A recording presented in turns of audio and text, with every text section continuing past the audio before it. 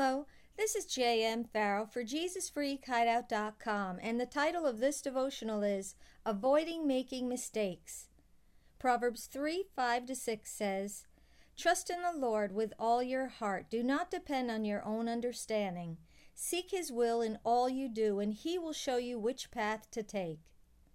My husband Joe and I were talking yesterday about how this month our pet duck Larry was going to be 10 years old.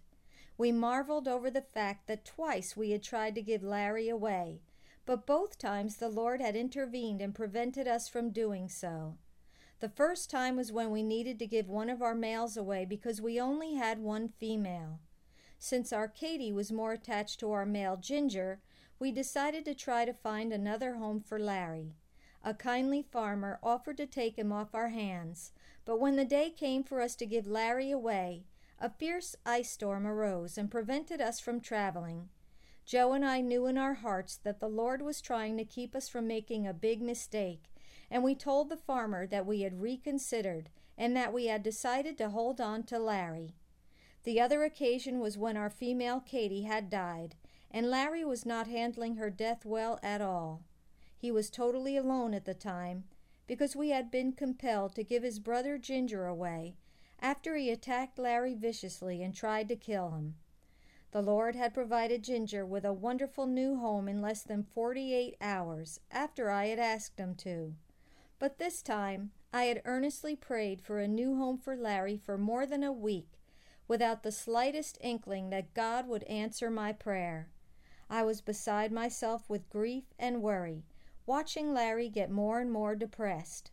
I knew that he would die of loneliness if we didn't place him in an environment with other ducks very soon. As it turned out, the Lord did not provide another home for Larry, but He did provide us with a precious new female, Ginger's own offspring, who we named Lily, to be the perfect mate for Larry.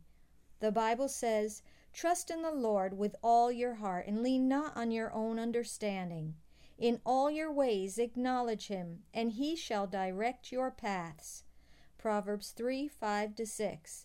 If we want God's best for us in our situation, then we must put aside reasoning and rationale, and we must ask the Lord to cause His will and purpose to prevail. When we do this in complete humility and submission, we will see God closing wrong doors and opening right doors to direct us along His perfect paths for us.